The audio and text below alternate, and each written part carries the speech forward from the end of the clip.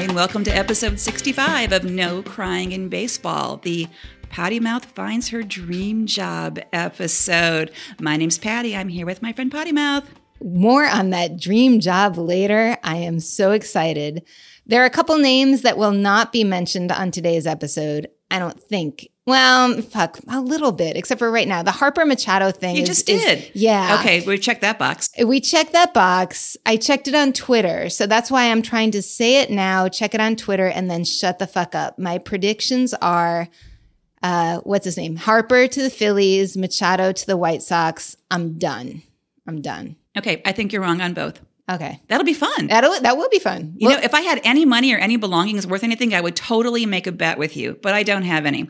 So moving on, this week on the show, we're going to talk about Trevor Bauer in trouble on Twitter, possibly my most regrettable Halloween costume ever. We've got a little hot stove update. There was a glimmer. There was an ember that warmed up briefly. In the following up on, say, Bo Jackson and Deion Sanders, we've got a little bit of a football-baseball connection you might be interested in. We're going to tell you about our Angels and Nationals boyfriends, and then maybe a smidge about some winter baseball. What's happening to formerly my guy, Trevor Bauer? He's really fucked up. This Twitter thing is really bizarre. So he tends to engage with his followers, which some people really like. That's a good thing, right? It is a good thing. And unless you're Trevor Bauer? Unless you're Trevor Bauer and you do it in this way with an underage girl. Okay, I don't want to hear those words together. There's so many words. There's so many words about this. The beginning of it was that a girl tagged him or whatever. I'm so not fluent in Twitter, whatever. She put his handle down and she said he was her new least favorite person in all sports. He took it a little personally. He responded and she responded and he continued responding to her publicly. Wait, pause. Why did he respond at all? This is like number one problem, right? Yeah, let it alone, dude. Absolutely. Okay. Question number one. And he has hundreds of thousands or millions of followers who then start piling onto her. And at one point he said, when she said that, or maybe her defenders said that, dude, you're a grown man and this is a 16-year-old girl. He said, I identify as a 12-year-old. This is 2019. You have to have empathy for my situation. So then that opened a whole new floodgate, and all of these Twitter people who said that he was then making fun of trans people because of his phrasing of how he identifies started piling onto him. But his defenders really kept going and really attacked this girl to the point where she had to take down her Twitter account within a day. It happened really fast. Oh, good God. And one of her last tweets was, sorry, I didn't like being told to kill myself for 4 days straight. You're right. I'm so soft. When people were, yeah. God, people are like that with girls and women on Twitter. It goes to really personal, horrible places very quickly. I'm a little afraid of Twitter. I'm having a hard time getting in there. I mean, I know it's important for us to have our media presence, but people can be super nasty. And in this case, there's a huge power imbalance. There's a little bit of misogyny, maybe some transphobia if you're going in with that way. And people are wondering, should he be censored? Should the Cleveland team be doing anything about this? Did they? What did the team do? I have no idea. I couldn't find out. Wow. At least at the time of this recording, I have no clue if the Cleveland team did anything. He did acquiesce a teeny bit. He finally said, I will wield the responsibility of my public platform more responsibly in the future. But as far as I can tell, he didn't apologize. That's not really an apology. And it sounds like it was probably written by a PR person. That wording doesn't sound like a natural thing that someone who's picking on a 16-year-old girl is going to say. Good point. So I wonder how much he's going to be reined in. Looking in at his Twitter feed is a little bit ugly. Right before this, he had a video that I got squeamish about where he was videoing two young women, maybe teenagers, in the airport. He was on his way to Puerto Rico, and they were talking about a sexual encounter, and he videoed them. and put them on his Twitter saying that they shouldn't be talking so loudly about something so private. Well, dude, why put it on Twitter for the rest of the world? He kind of backed off a little bit and said, well, I was on my way to Puerto Rico to do this baseball clinic with Javi Baez. Yeah, I'm doing good things, but not in the Twitterverse. And that doesn't cancel out the other stuff. That's, you get 1 point in this column, but you lost a bunch of points for really poor judgment in the other column. I am so disappointed. I've been defending him for a while thinking, oh, he doesn't mean it that way. Take it on face value, this and that, but there's no other way to take this. I'm disappointed. I'm super curious to see if the Cleveland team or MLB does anything about what's going on with players speaking on Twitter, because it's instant gratification, instant stardom. There's thousands of people following you. There's some responsibility, I think, that comes with that. Yeah, we've talked in the past about how colleges and also how managers and agents are looking out and grooming the Twitter feeds and other social media of the young guys coming in. But it seems like these guys are getting a pass or not having any attention paid to them because they're established. They're veterans who's paying attention to that. On the bright side, one of your boyfriends, your recent boyfriend, Daniel Palka from the White Sox, he also has a Twitter feed. Yeah. And he said, he wrote every, I think that was a typo, but he wrote, do you ever wonder if our pets tell their friends, my owner is a spirit human? I would totally say that. Yay, more good evidence for why Daniel Palka was my boyfriend. Actual information about baseball players playing baseball. Here it comes. We're moving on to that. So Yasmani Grandal. Wow, I can't pronounce anything this week. Sorry about that, everybody out there. Just signed a 1-year, $18.25 million deal with the Brewers. So ends our report on excitement in the hot stove season for the past week. That was it. That was it. So as of this time, only a little over 10% of free agents have been signed. Last year at this time, it was a little over 6%. So marginally better, but, emphasis on the word marginally better. Jason Stark in The Athletic had a pretty interesting column about how super slow free agency seasons like last year and this year, the hot stove season, might actually affect attendance. Attendance was down last year in baseball. And as you know, the free agent hot stove season lasted for frickin' ever, right? In the past, a lot of the big signings happened before the calendar year was out. They happened in December. And that gave the teams time to really build up how exciting this was, that this marquee player is coming to town. In the days of Barry Bonds, San Francisco had a rally to welcome him to San Francisco. They had time to kind of market that, build that, and they had a jump of like 1 million people in attendance for that season. That's not happening because so many things are last minute now that they're not getting that bump that they could get otherwise. So especially from those two aforementioned players that I'm not mentioning anymore, but they could bump somebody They could come somewhere. Up because yes, absolutely. That's true. If that had happened in, say, December, look at all the time they would have had to build up those mystery guys. There's that arbitration thing happening now, or the teams hit their deadline for deciding if they were going to settle with people or go into arbitration. And I want to give some gold stars this week. We give gold stars to at least the Dodgers, the Angels, and the Red Sox for signing all their players and avoiding arbitration with all of them. Another gold star goes to the White Sox because they signed my boyfriend, so I can breathe a little bit of a sigh of relief. The guy that I just picked, Yolmer Sanchez, is going to be with the White Sox. I damn hope so for this year. Few. And the people who didn't agree before the arbitration deadline may go to a hearing, actually. And what happens in the hearing is the arbitrator just decides between the number given by the player and the number given by the team and just picks one, and that's it. So that's what the next step is for any of the players who didn't agree with their teams before arbitration. You might remember Bo Jackson. You might remember Deion Sanders. They were pretty interesting for a lot of reasons, so many reasons. But one of the reasons was they were multi-professional sport players. Well, we've got another one.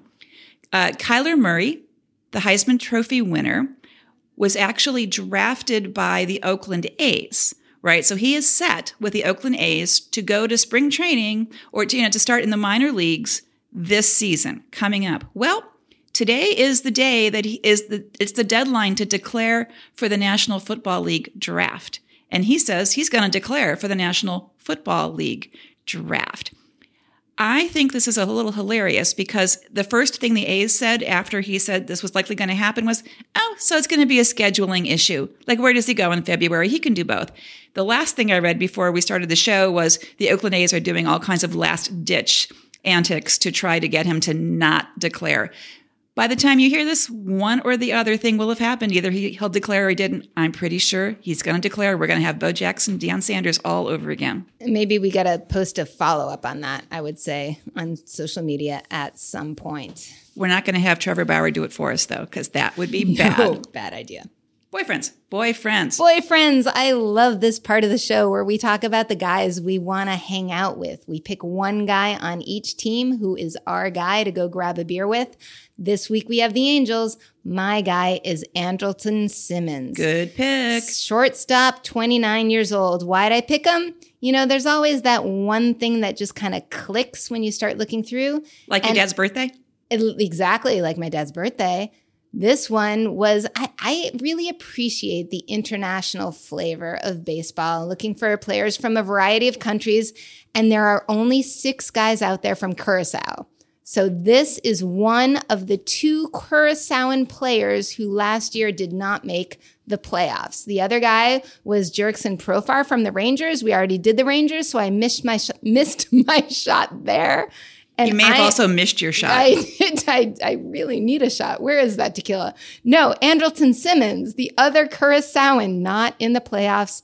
I am taking him. Turns out he's also a fucking amazing player. But small place, that Curacao, a tiny little island off the coast of Venezuela. It turns out that he played soccer and baseball against the aforementioned Jurickson Profar. And he was on the same youth baseball team for 10 years as Didi Gregorius, one of those Curaçaoans who did make the playoffs last year. Wait, I have a question. Are there 6 Curaçaoans in the major leagues, or are there 6 Curaçaoans, period? Because this seems like a lot of things in common. Yeah, 6 Curaçaoans in the major league right now. Okay. I could rattle them off, I believe. Do it. Jonathan Scope, Kelly Jansen from the Dodgers. No, I do have it. Andrelton Simmons. 3. Jurickson Profar. 4. Is 4. Didi Gregorius, did I say him already? 5. Is 5. And this is the same one that I forgot. I've got to get back to it. Oh, 5 out of 6. Oh, no. Ozzy Albies. Oh, I just blew out the levels. Ozzy Albies of the Braves. It came to me. You beat the buzzer. Redeemed. I am so impressed. From last week. Tell us more about So Andrelton. he was found in Curacao by a scout from Western Oklahoma State. I totally don't get why which colleges go to which places, but you know, if you were a scout and you could say, I'm going to Curacao for a few weeks to scout players, like not a rough deal. That's what I was going to say. I have a feeling it may have something to do with, I don't know, vacation plans. That's another job I should sign up for. All right. 2009, he was there. He was batting .472, and so he was brought into Western Oklahoma State. And here's where 2 reputable sources gave me 2 different answers. The college itself said that Simmons was there for a year, 09 to 010, and they're very proud of it, and he batted like hell. And then MLB, on that little click your link on the bio, said that his junior year, he pitched at 98 miles an hour. So I don't know where that came from, because he was drafted in 2010 to the Braves, or brought into the Braves organization 2010. 2012 was his MLB debut against our Nationals. And he blew it against Strasburg, but the next day he doubled off Gio Gonzalez. And then he missed all of July and August of his rookie year because of a fractured hand. He bounced back like crazy 2013, not only going Gold Glove, but Platinum, which is that fan vote of who's the best Gold Glove of the year. And he played in the World Baseball Classic for the Netherlands, which owns Curacao. So there you go. In 2014, he had a 7-year deal with the Braves, but we're talking about the Angels. So that means he was traded after the Braves took that chunk of time owning him. November 2015, traded to the Angels. was there for 16, did well enough that by 17, he was co-MVP with Mike Trout. I've heard of him. I hear he's a good player. Yeah, and we didn't pick him again because the personality thing. But anyway, Heart and Hustle. Heart and Hustle is our boyfriend award, went 2017 to Andrelton Simmons, and he again played in the World Baseball Classic one more time with the Netherlands. Last year was his career high of .292 for a batting average, so I'm hopeful for next year. But wait, there's more. This name we love to drop with Omar Vizquel. I love Omar. Your first boyfriend, right? He was the only shortstop to get multiple Golden Gloves in both leagues. So he got 2 with the Braves, he got 2 with the Angels, beating out your other boyfriend, Lindor, last year.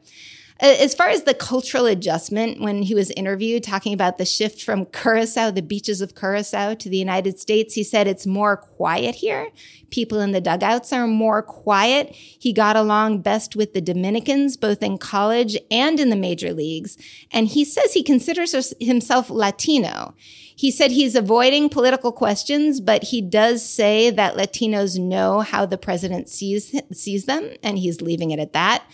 And he puts money toward baseball awareness programs in Curacao. He's married to a Mexican-American woman named Gabriela, and that's what I know about Andrelton Simmons.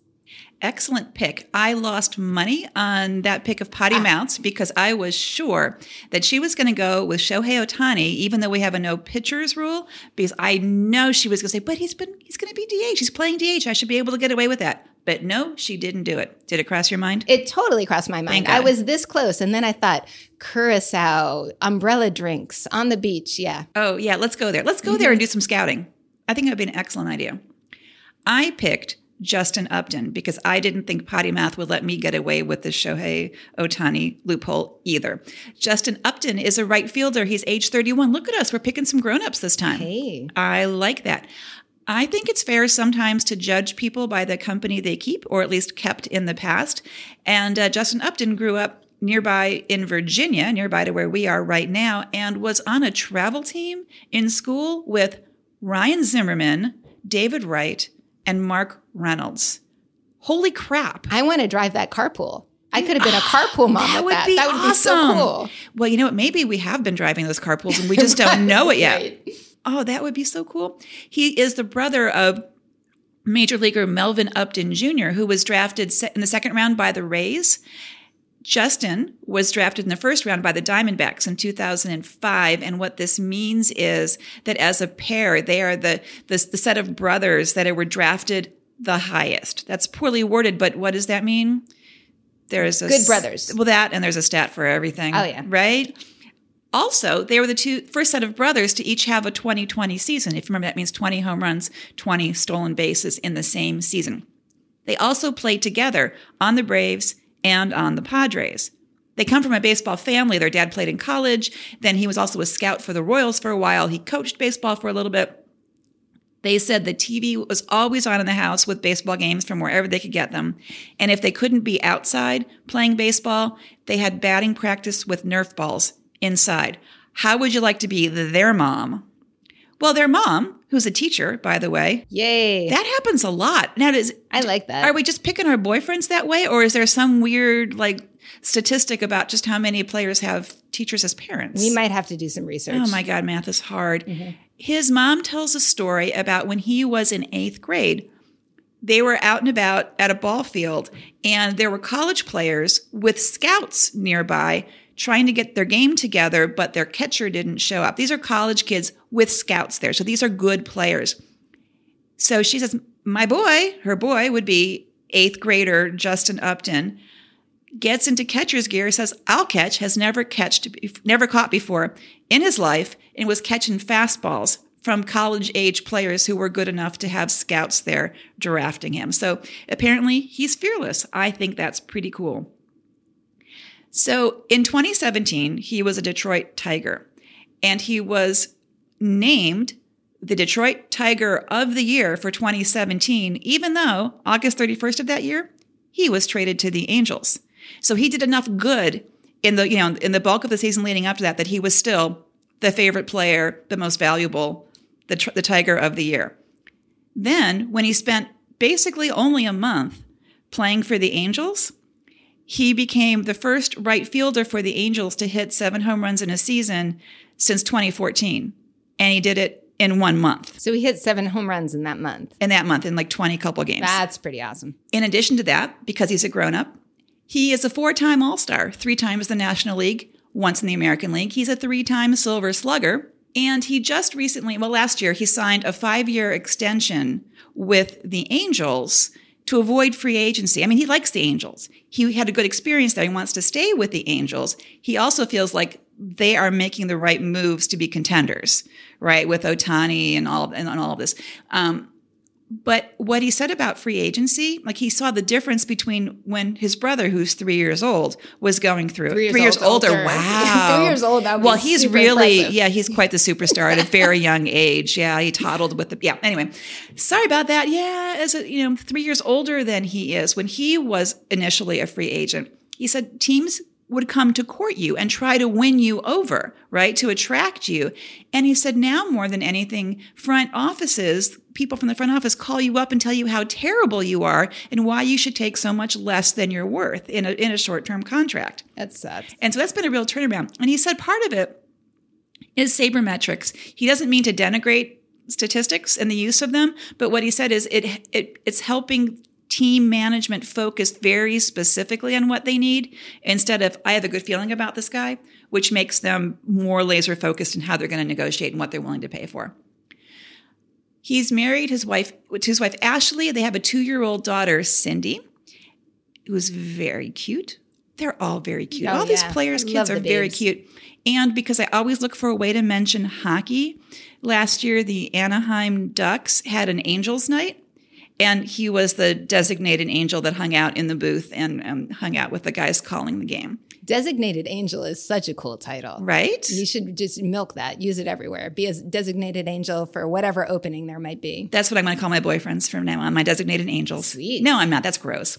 Let's go to the National League and our hometown team, the Nationals. So psyched for this, but I'm cringing a little bit when you were talking about how we're picking older, mature guys. Well, sorry, ending that trend right now. I am going with Juan Jose Soto Pacheco. I'm so excited. Yay. 20 years old. He's a babe. He was up last year at age 19, but we talked about him a lot, and now we get an excuse to talk about him even more. And the moral of this story is, damn it, I've got to get my ass to more minor league games this year because he was all over the place and we could have seen him right nearby. He was in the Nat system for 2 years in Hagerstown and Potomac and Harrisburg. Totally could have caught him in the minors. So here's the moral. All of your exciting players that you're seeing now in the majors started somewhere, including our little Juanjo, which is the best nickname ever. I really do love the name Juan Jose and the nickname that goes with it, Juanjo. He was scouted by the Nats at age 16 when he was 6'1". Now, I have a 17-year-old. Yes, she's a girl, but man, 6'1" as a 16-year-old, that's got to catch some attention. It's a different gene pool than the one that your 17-year-old came from. I'm just saying. So different. Yeah. So there was a Nationals, and I get to use this word again, cazatalentos in the Dominican Republic, a talent hunter, a headhunter, a scout, whatever you want to call them, saw him play in a doubleheader. And he actually pitched the first game, innings of the first game. What are you talking about? Go figure. I guess in those days, they thought he wasn't much of a runner, and they were actually trying to develop him into a pitcher. But in the second game, he played center field, and he had 4 hits. And the Cazatalentos guy said that it was love at first sight with Juan Soto, the batter. So he ended up coming up in May of last year totally by accident because we had a shitload of casualties, including Howie Kendrick's injury, which was an ugly thing to watch. But he homered of his first pitch of his first actual start. The night before he had pinch hit at the end of the game, didn't go as well, but his parents weren't there and they were there for his first start. So go figure. His other claim to fame is he actually homered in a game 4 days before he started because a game with the Yankees started then and it got rained out. And they finished the game much later when he was actually on the team. So the stat book is just really weird. We talked about that. Go back to our old podcast from last year for more details. When he came up, he beat out Acuna from the Braves as the youngest rookie. Unfortunately, later, Acuna beat out him as Rookie of the Year. It was such a close call. There's some flashbacks, of course, 19-year-old coming up to Bryce Harper when he came into the Nationals at age 19. And he was actually the first guy to embrace Soto when he came up, give him a hug and say, I'm here for whatever you need. And then last year, Soto tied Bryce Harper's record for home runs as a rookie with 22.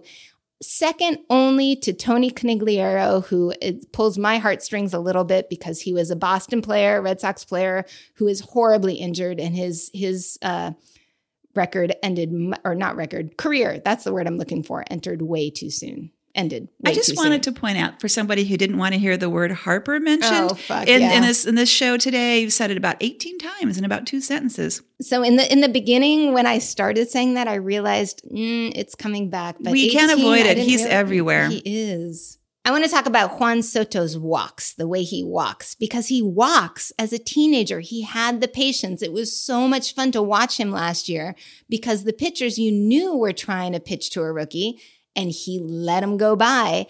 And it was to the point where they were intentionally walking him too. And Gabe Kapler of the Phillies walked him to get to Daniel Murphy. That didn't go well. But in an after-game interview, he said that he really thought they had a better chance against Daniel Murphy than they did against Juan Soto.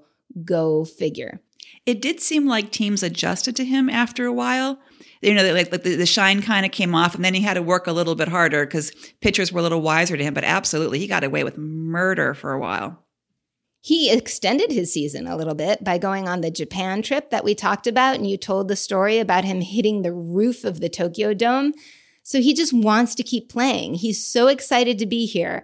He is very, very loyal to his roots. His working class parents, Juan Soto and Belkis Pacheco, have been supporting him throughout. His dad, it's sort of like, living your dreams through your kid. He always wanted to be a baseball player. He, depending again on your source, ESPN Deportes said he worked for a uniform company. Tiempo Latino said he was a street seller. Could have been both. His mom's an accountant and worked double shifts so that the kids could stay in school. And he had a bat-shaped bib when he was a baby. In an interview at the end of the season last year, this is where I kind of thought, he's just a kid, 19 years old in this big new city. He misses mangú, which is a plantain mush that it's a Dominican breakfast, I think. And he misses his mom's rice and beans and plantain cake. When he goes back to the Dominican Republic, he says that's his home. He's just staying here for the season, but home is the DR. He goes out with his friends, but he was very clear to say to have a good time in a healthy way, para divertirse sanamente, which is like, no messing around. He said he eventually wants to help his family and the people of the DR because he remembers when he was a little kid and he didn't have school supplies, and now he has resources. So he says he knows what he went through, and to help others is always good. He was very clear about wanting to have a clean career without any problems, without any controversy, although he says his role model is David Ortiz, which huge points in my boyfriend book. David Ortiz maybe wasn't as squeaky clean, but he is loved. And that's what Soto is looking at, just to be loved like that by everybody, everywhere you go.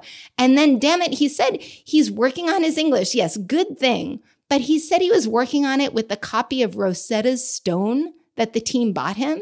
And I'm like, are you fucking serious? You're working on English with Rosetta Stone? Hire me, Nationals. I am gearing up my resume.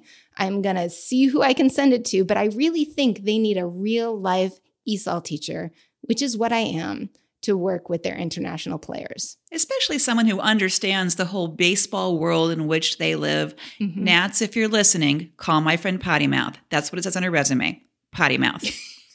I think it's going to work. Yep.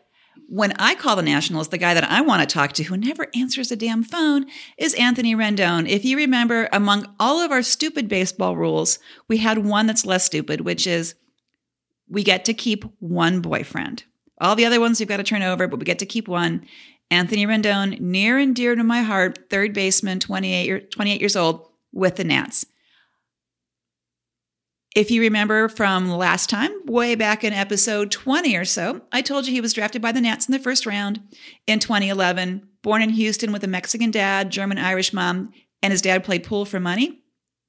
His dad recently was interviewed about Anthony, like watching him play pool and all this. And he was kind of a big deal in that small world of playing pool for money in Houston. But he pointed out to little Anthony, this can all be taken away quicker than you got it. So don't boast about how good you are. It could disappear. And that seems to have stuck with him because, as I have mentioned in the past, one of the things that I like about Anthony Rendon is he's not a flashy guy. He's not talking about himself. He's not promoting himself all the time. He wants to play ball and then go live his life. He wants to be the best player he can be, but then everything else is separate from that. To tell you how good he is, Fangraphs said that since the start of the year 2014, only 5 position players have been more valuable than Anthony Rendon. And those guys are Mike Trout, remember him from a few minutes ago, Mookie Betts, Jose Altuve, Josh Donaldson, and Paul Goldschmidt. All boyfriends? I think all boyfriends. Hey, they were. They were. Except for Mike Trout. Yeah, you know what? And apologies to Mike Trout, but we just don't want to go have a beer with you. We admire your baseball ability, but you're just not our type. Sorry. So Rendon is in his final year of arbitration. He can become a free agent after the season. And he and the Nationals just agreed on an $18.8 million one-year contract. Yay. Which is a little over $1 million more than the common knowledge was about what was probably going to happen. So woohoo. And they're talking about working in a contract extension with him. He said he wants to stay. The Nats want him to stay. They just need to make it happen. Some people are supposing that it's about Bryce Harper not signing yet and needing to know what happens with that before they move on. They both have, yes, the same agent, Scott Boras. One of the nicknames for Anthony Rendon is Tony Two Bags because of his propensity to hit doubles. He hit 44 doubles last year and was first in the National League with that in 2018. He and his wife Amanda had their daughter Emma this past summer. And he's way into being a dad, wants to be home for Emma, and also now is working with other kids around the Washington, D.C. area. Last time we talked about Rendon, we reported that he was on the board of the Nationals Youth Baseball Academy. This year, he stepped up. He and Amanda made a 6-figure donation to the academy, and the Nationals then used that to promote their fundraising and said, let's match this donation. So they brought in a lot more dollars, people trying to emulate Anthony Rendon because he's really quite beloved around here. When he was asked about why he wanted to work with youth, what's the relationship he has with the academy, he said, I really think that it's me still being a kid inside. I'm not that far removed from thinking what they're thinking. And said he doesn't want anything out of this involvement, but I think hanging out with these kids and hearing their stories and knowing I'm trying to make a difference, maybe that's what I get out of it. I'm getting emotionally attached to these kids. And we may or may not have told this one story before, but he had an interview with the Academy kids. You know, he doesn't like interviews with actual journalists, but he likes talking to the kids. One of them said, what creature would you be if you could be anything? And he said, Bigfoot. Nobody would ever find me.